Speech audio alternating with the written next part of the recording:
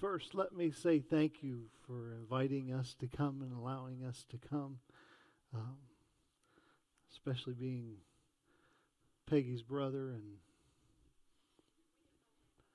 And y'all trusted them to let us come, and we really do appreciate being with each and every one of you and have enjoyed our time immensely here. Sometimes when you're even walking in God's will and you're walking in His presence, things can become overwhelming.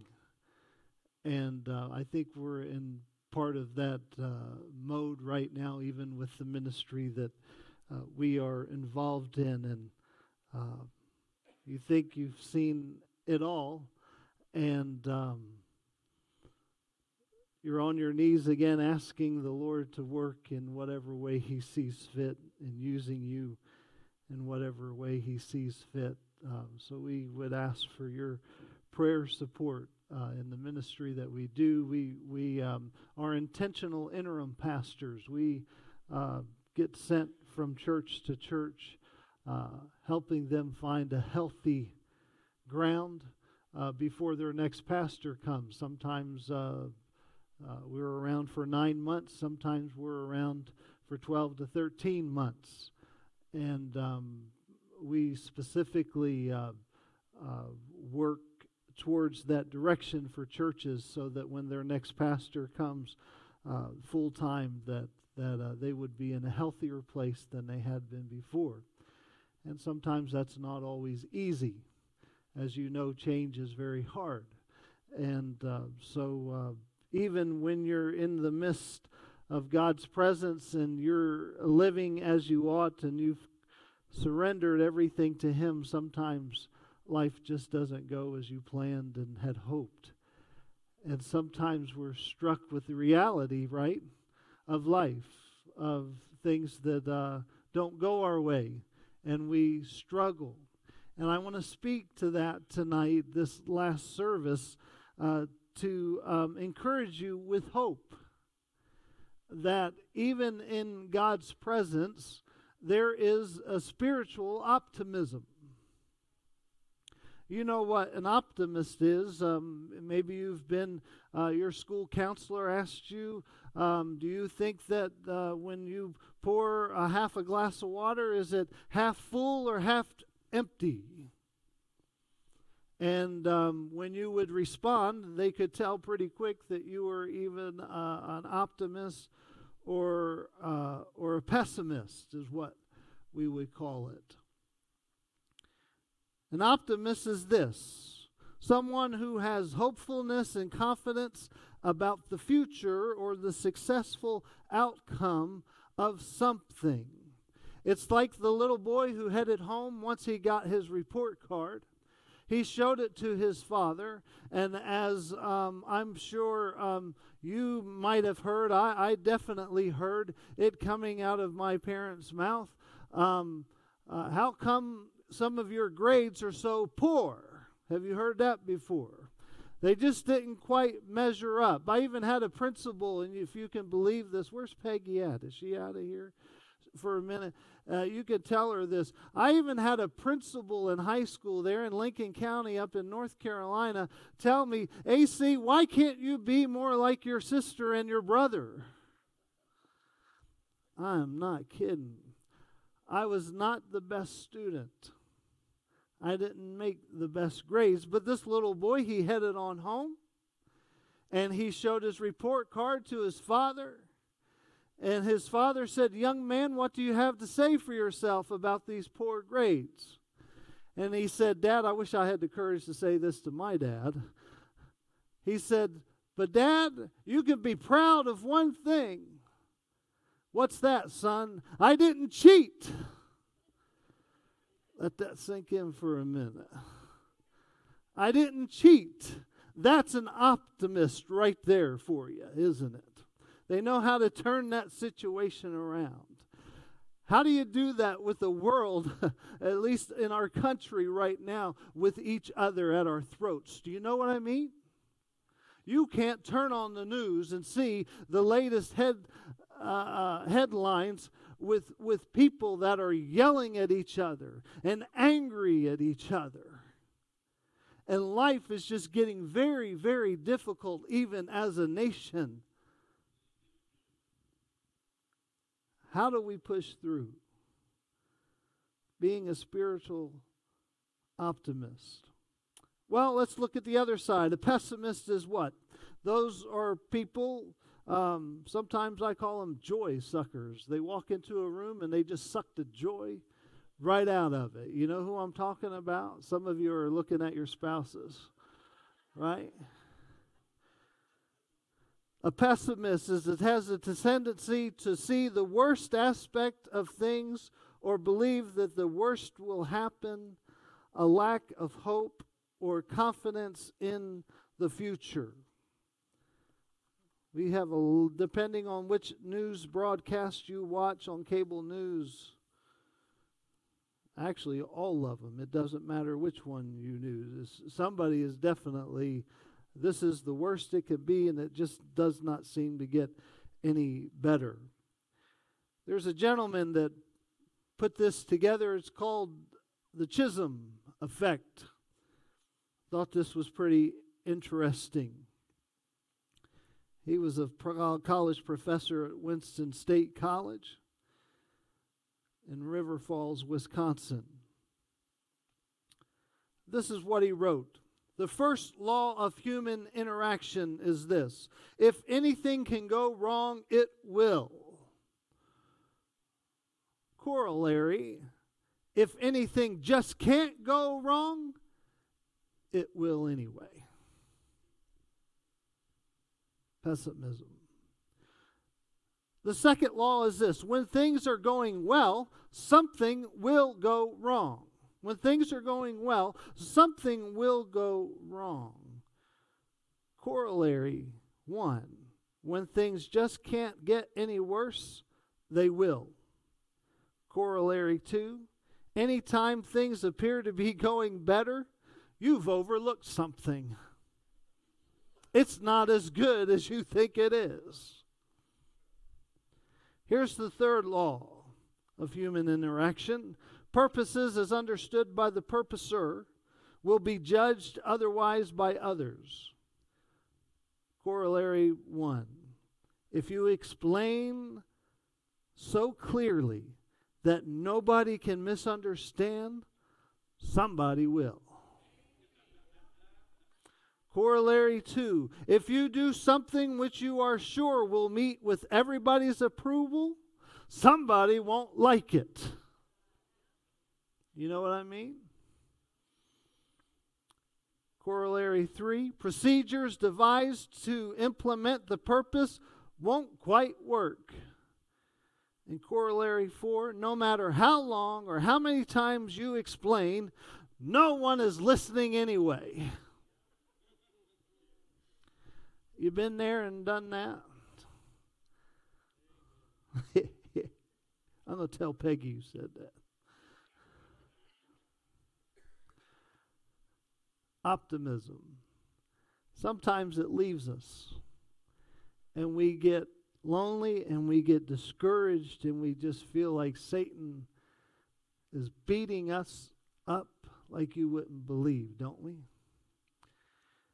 Sometimes, unfortunately, we think Satan has the same power that God does, because Satan does rule in the our current reality, but he also does work in the spiritual realm as well. And sometimes we think, well, he's got the same attributes of God, that Satan can be anywhere all the time, but he can't be. He doesn't have those attributes of God. Satan is not all-powerful. So sometimes I have to tell my congregation, build a bridge and get over it. It's okay. Why can I say that? Because Jesus is on his way. Jesus is on his way. And that is the hope that we have in the Lord Jesus Christ, the hope of the resurrection. that He's going to return the second time. We can be assured of that. And because of that, then we can live with hope. We can live with courage. We can walk forward. We can continue in life, even through the struggles, even through the disappointment and concerns, that we have the hope of the resurrection, that Jesus will return and we will be with Him. We will be with Him.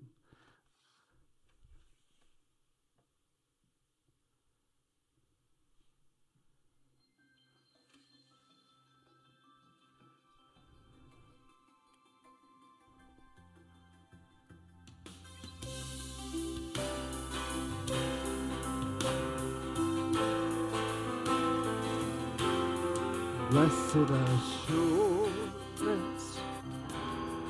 Jesus is mine. Oh, what a foretaste of glory divine, and heir of salvation, purchase of God, born of His Spirit, washed in His blood. Well, this is my story, and this is my song, praising my Savior all the day long. Well, this is my story, this is my song, praising my Savior all the day long.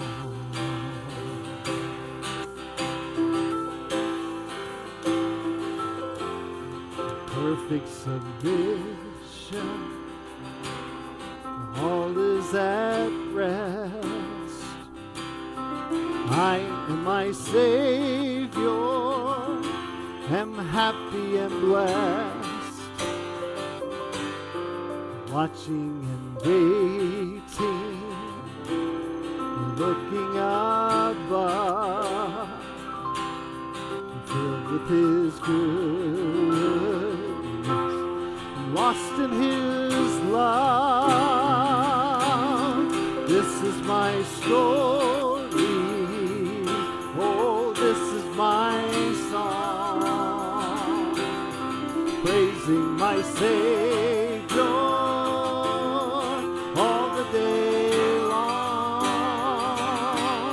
Well, this is my story, and this is my song, praising my Savior all the day long. My King is coming soon. He will roll the clouds away, light of heaven bursting through. Oh, what a glorious day. Yes, my King is coming soon. He will roll the clouds away, light of heaven bursting through. And on that glorious day, this is my story. Yes, this is my song, praising my Savior all the day long. This is my story. Yes, this is my song, praising my Savior all the day long.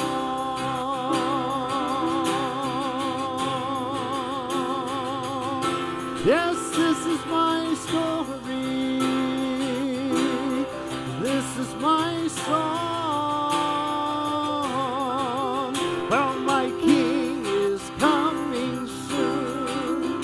He will roll the clouds away, light of heaven bursting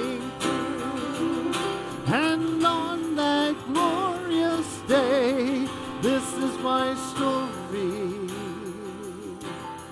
This is my story. This is my story. This is my song.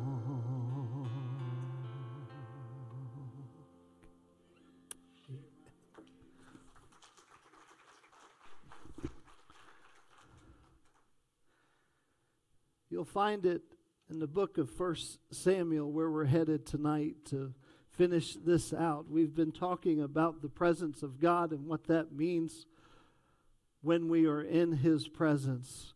So find 1 Samuel chapter 17, would you? 1 Samuel chapter 17. And you'll see we're going to look at a very, very familiar passage of Scripture.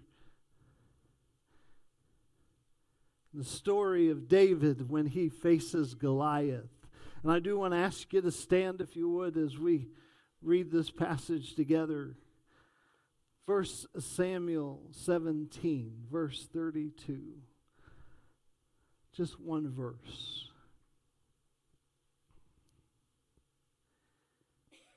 David said to Saul, "Let no one lose heart. Let no one lose heart on account of this Philistine.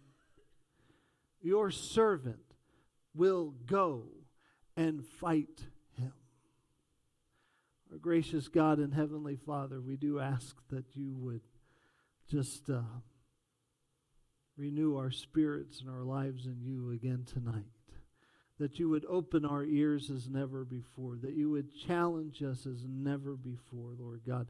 That you would give us new insight, new freshness tonight. Because, Lord, when we leave this place, the reality of life is just that. It's not easy. And, Lord, we need your presence wherever we go. So, God, we just want you, Lord, to bless us with your presence. In Christ's name we pray.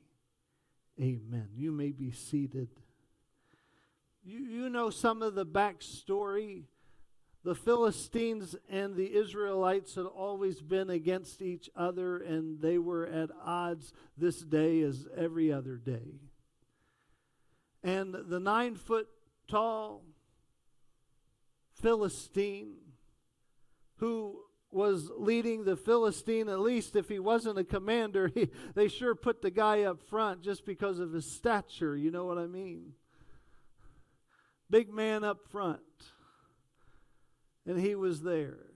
I don't know if he had brothers or not, any family or not. But Goliath had come out as the Israelites would come out, and the challenge was set forth. Goliath said, "You send your best warrior out here and he defeats me. I'll lay it down and we'll lay all of our swords down. And we'll submit to you Israelites. But if I beat them, y'all got to do the same for us." You remember the time even way, way before this when King Saul got introduced to the Philistines. And King Saul himself saw his army fleeting. The prophet Samuel had told him, "Now wait, don't go into battle. The Lord's blessing needs to be upon you." And Saul got a little nervous, because he saw his guys checking out, running in the caves.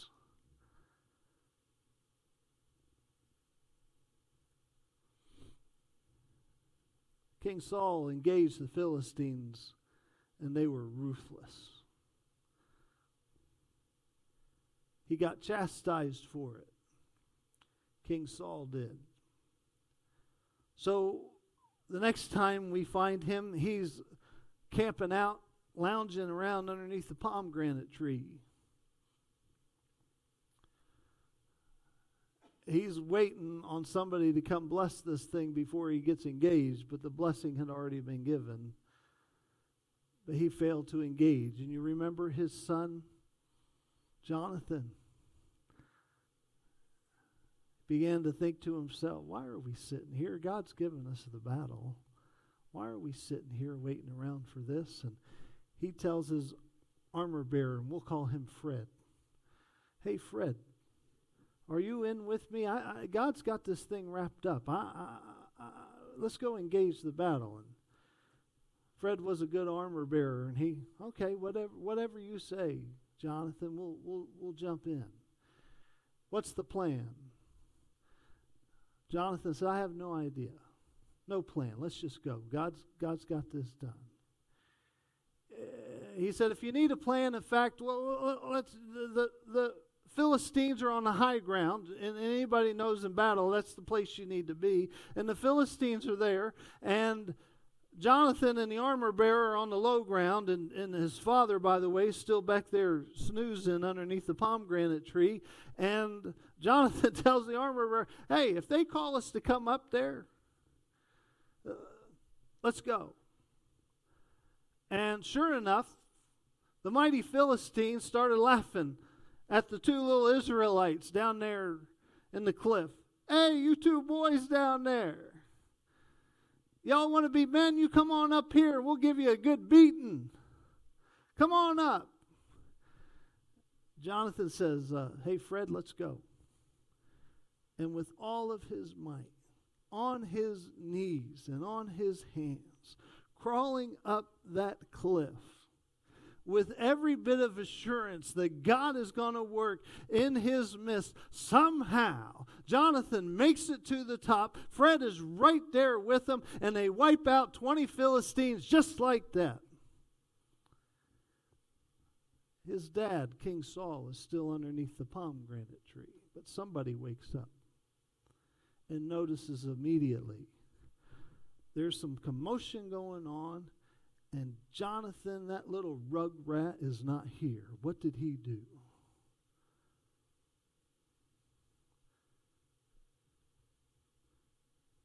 Saul looks across the way and sees just this mass chaos.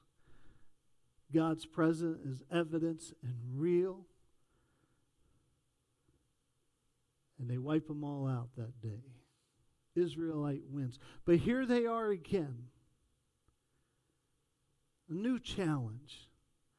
A new adversary in Goliath.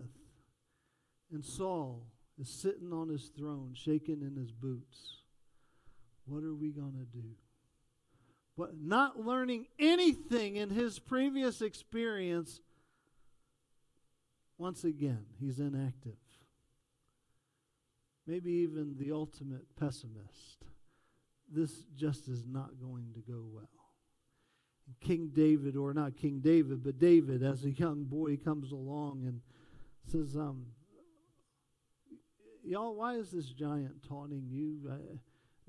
We're the Israelites who serve the Lord God Almighty. Why are you all shaken with this guy? Don't you know that God has given these people in our hands? I'll go out and fight the Philistine, Goliath. I'll go take care of this. Better yet, I'm not going to do nothing. I'm just going to go and let's see what God does. And wouldn't you know it, once again, King Saul says, oh, okay. Isn't that crazy? Okay, we'll let this young guy go out there. We can learn something through David of what it is to be in God's presence. And the highest mountain, the deepest valley that is in front of you is not a thing before the Lord God Almighty. We say it, but do you believe it? Do you know it? For real. In the midst of your struggle. Do you know that God is almighty and powerful? It's like the time when I walked into the church there in Aberdeen, South Dakota, and as I did every day, I was a little concerned, and so I would go to the altar, and this day it was just kind of over some financial things, and I just laid out there in front of the altar and began to cry out to the Lord, Lord, you got to take care of this for us, and we need some help. We're struggling here, God. We need some money really quick. God, can you take care of this for us? And as if he had never done anything like that for us in the past. And my cell phone rings. I usually turned it off, or at least put it on vibrate, and I had it on, and I answered it. Maybe our ship just came in. You know, somebody might call us and, hey, AC, we got a couple of $1,000 for you. Come get it. We're sending it in the mail. Whatever. That's what I was looking for. No, on the other end was the secretary for the bus company I worked for. And she says, AC, are you free? And I said, Brandy, yes, I am. She said, we need you to come drive a bus. We forgot about some students that we need to go pick up. And so you didn't get paid unless you worked. I said, Brandy, I'll be right there. Stuck that phone in my pocket. And as if I'm standing here today, I said, Lord, I was really expecting the check in the mail. I wasn't expecting to go have to work. For your blessing. You know what I mean?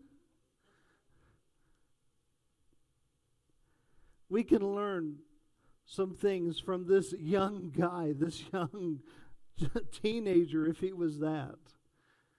And the optimism that he had, that God would do anything at any time, and that God had their best interest at heart, just like he has yours and I. Well, what did it take? Here's just a couple of things, maybe for you to identify with these things. If you read there in some verses after that, through verses 37 through 40, you'll find out real quick that as David is making his plea with King Saul, I'll go fight this giant, and Saul has a little reservation. Well, you're just a boy, or you're just a young guy. You can't do this, and David says, well, I've had some preparation. I've had some experience with these things. You know, I take care of my dad's sheep. And while I'm out in the field, the bear comes and the lion comes to, like the scripture says, comes to devour. And when they show up, boy, God's Spirit came upon me, and I just ripped the lion's jaws apart. I duked it out with the bear. Why would God be any different in this circumstances? I'm prepared for this. I would have to ask the question, are we prepared for any of the adversities that we face? Well, Pastor, we don't know what they are. We don't have a clue. We have no idea when we set foot out of this place what is going to come.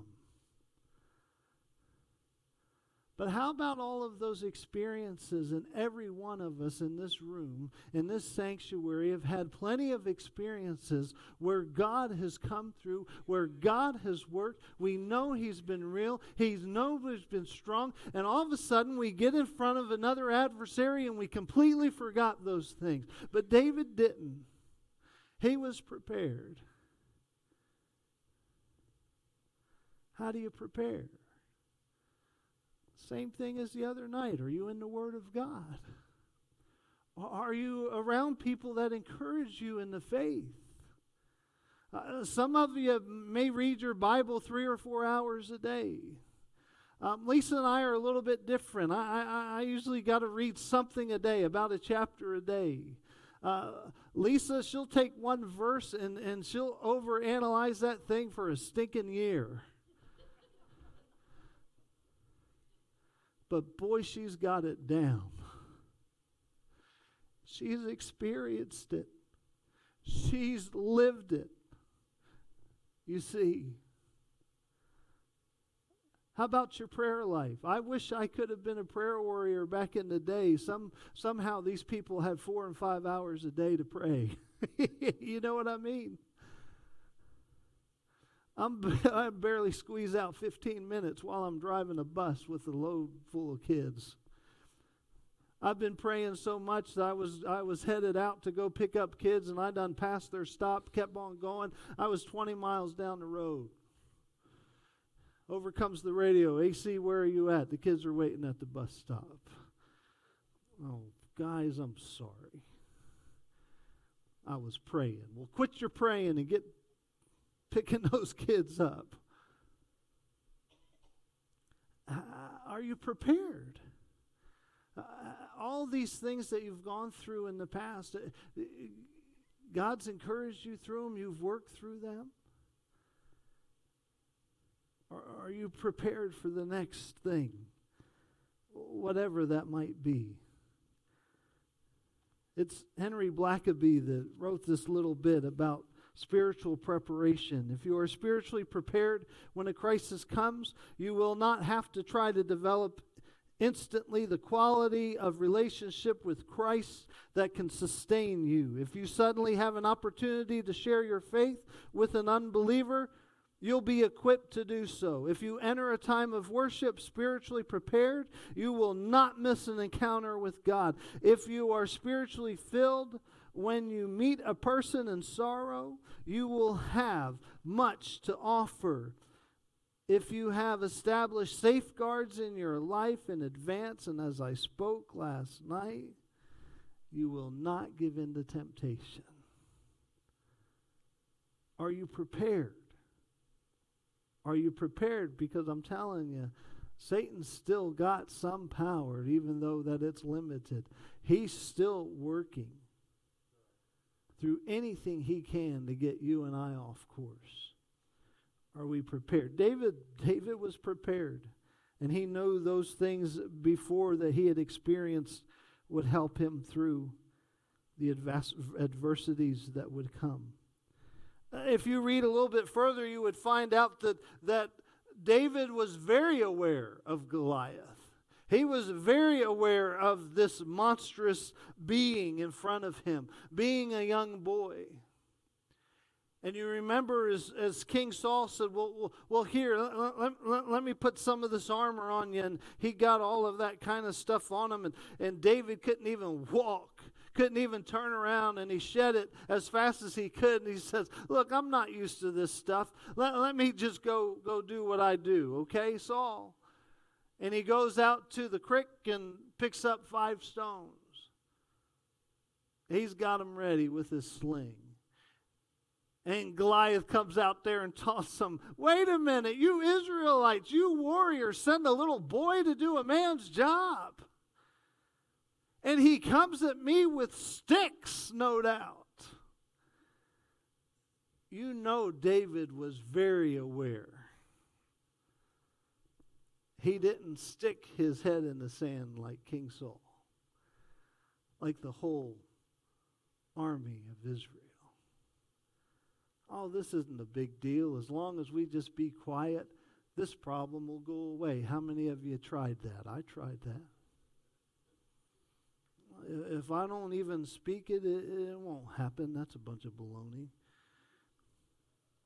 If I don't even lift my... sometimes I walk through life with my head down, church, I'm telling you. Because I just have this thing. If I don't see you coming, then I'm not going to have to worry about it.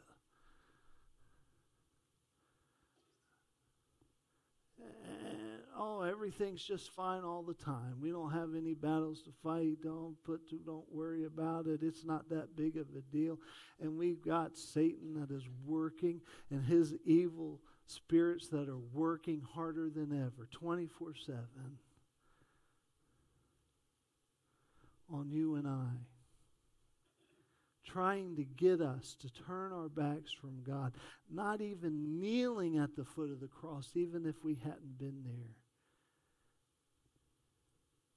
David was very aware. Are you very aware that there are difficulties? And I know we've heard it in the past. I've heard it too. Become a Christian and everything's going to be just rosy for the rest of your life. How many of you experienced that? And that's just fine, because you need to come tell me, because that's not what I've experienced. Because Satan is still coming. Are you aware that there are difficulties? David was aware. Let me share something that Blackaby said again, and I take this with a grain of salt. He said, "It is impossible to stand in the presence of God and be a pessimist."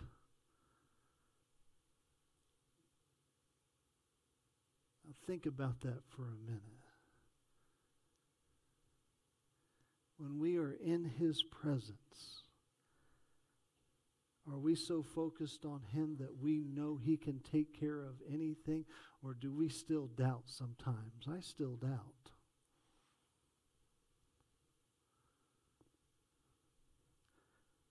I still have that pessimist attitude. God, this is just too much for you. I'd like to see how you're going to work this out, because aware of our difficulties.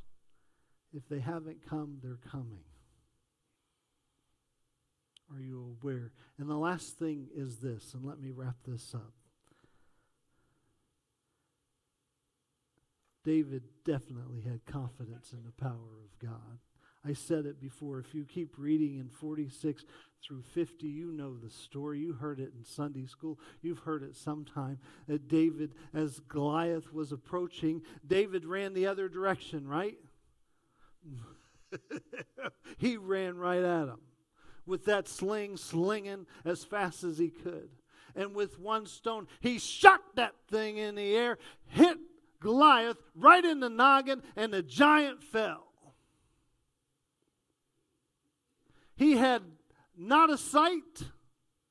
He was not in the proper perspective. He was not fighting somebody that was smaller than him. All the while running, mind you. How many can do two things at once well?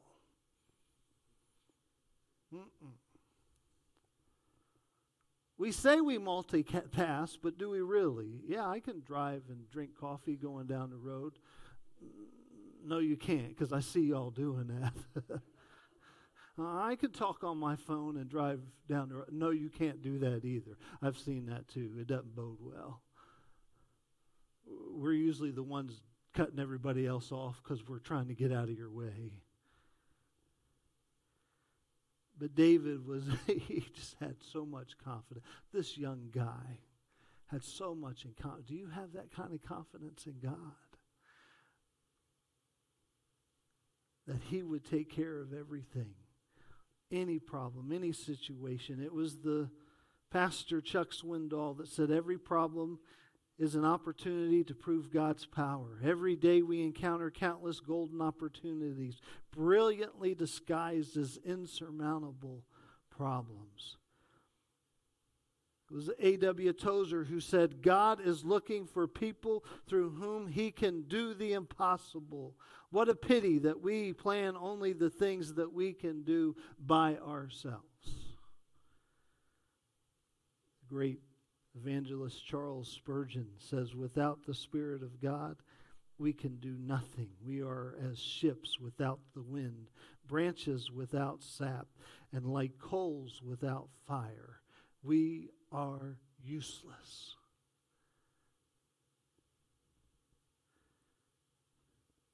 David had confidence in God's power. He was in God Almighty's presence. He knew it was available. He knew that God would work as He'd done before. His circumstances in life prepared him for that. He was aware of the difficulty, but he was more aware of God's power. And this young boy completely surrendered his life to the Lord. You know he did.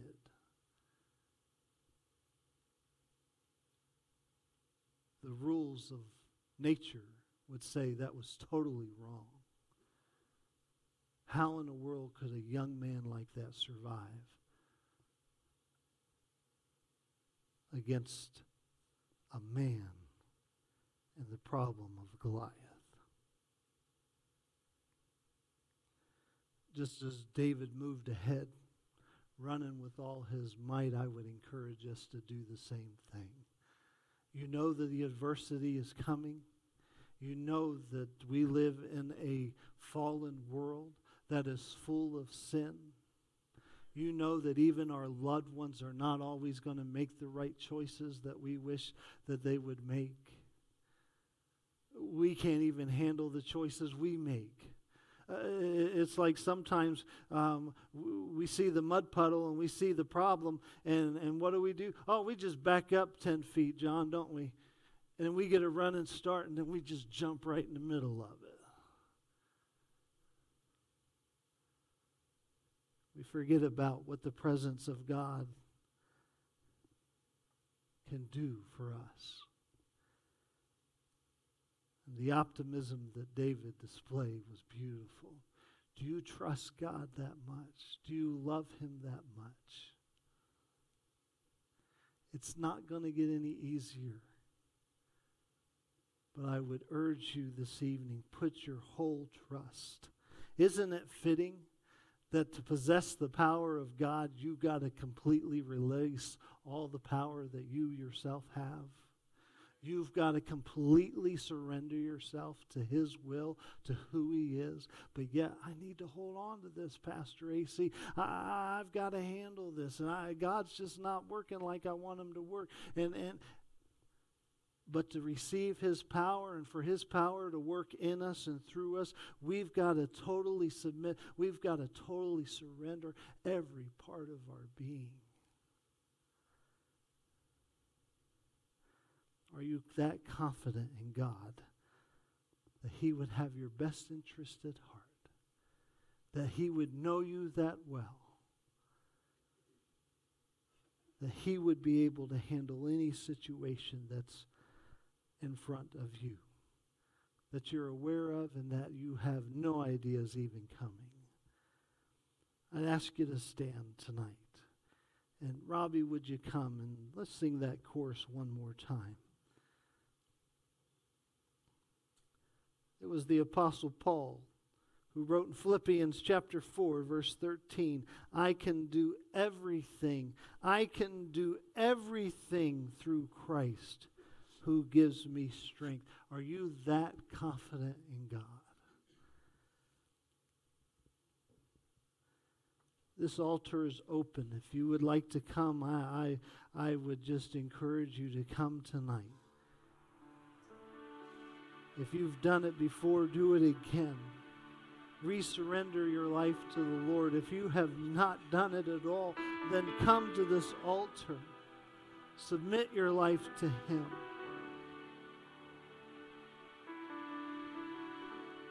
If you need to renew that commitment, come and do that as they sing for a minute. There's nothing worth more than love you come close. Nothing can compare. You're our living hope. Your presence, Lord.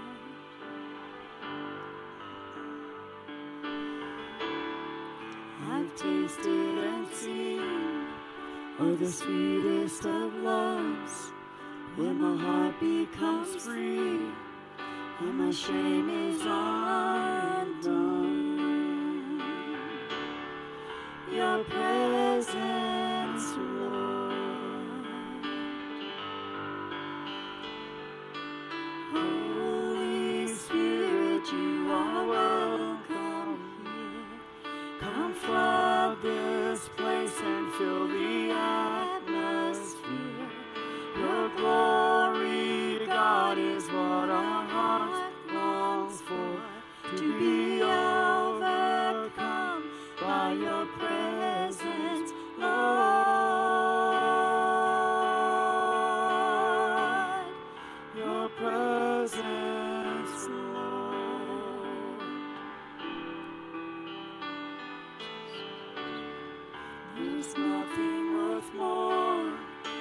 never come close.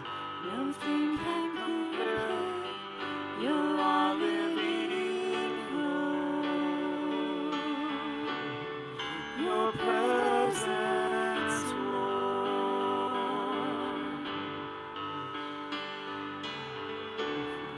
I've tasted and seen of the sweetest of loves, where my heart becomes free and my shame is undone. Your presence, Lord.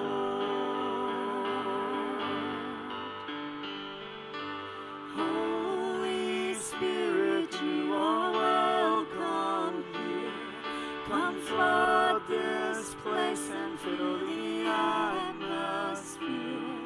Your glory, God, is what our hearts long for, to be overcome by your presence, Lord.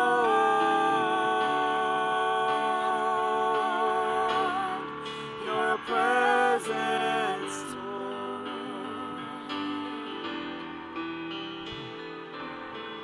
Let us become more aware of your presence. Let us experience the glory of your goodness.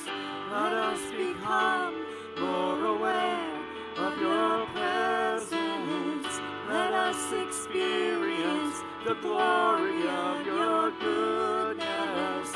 Let us become more aware of your presence. Let us experience the glory of your goodness. Let us become more aware of your presence. Let us experience the glory of your goodness.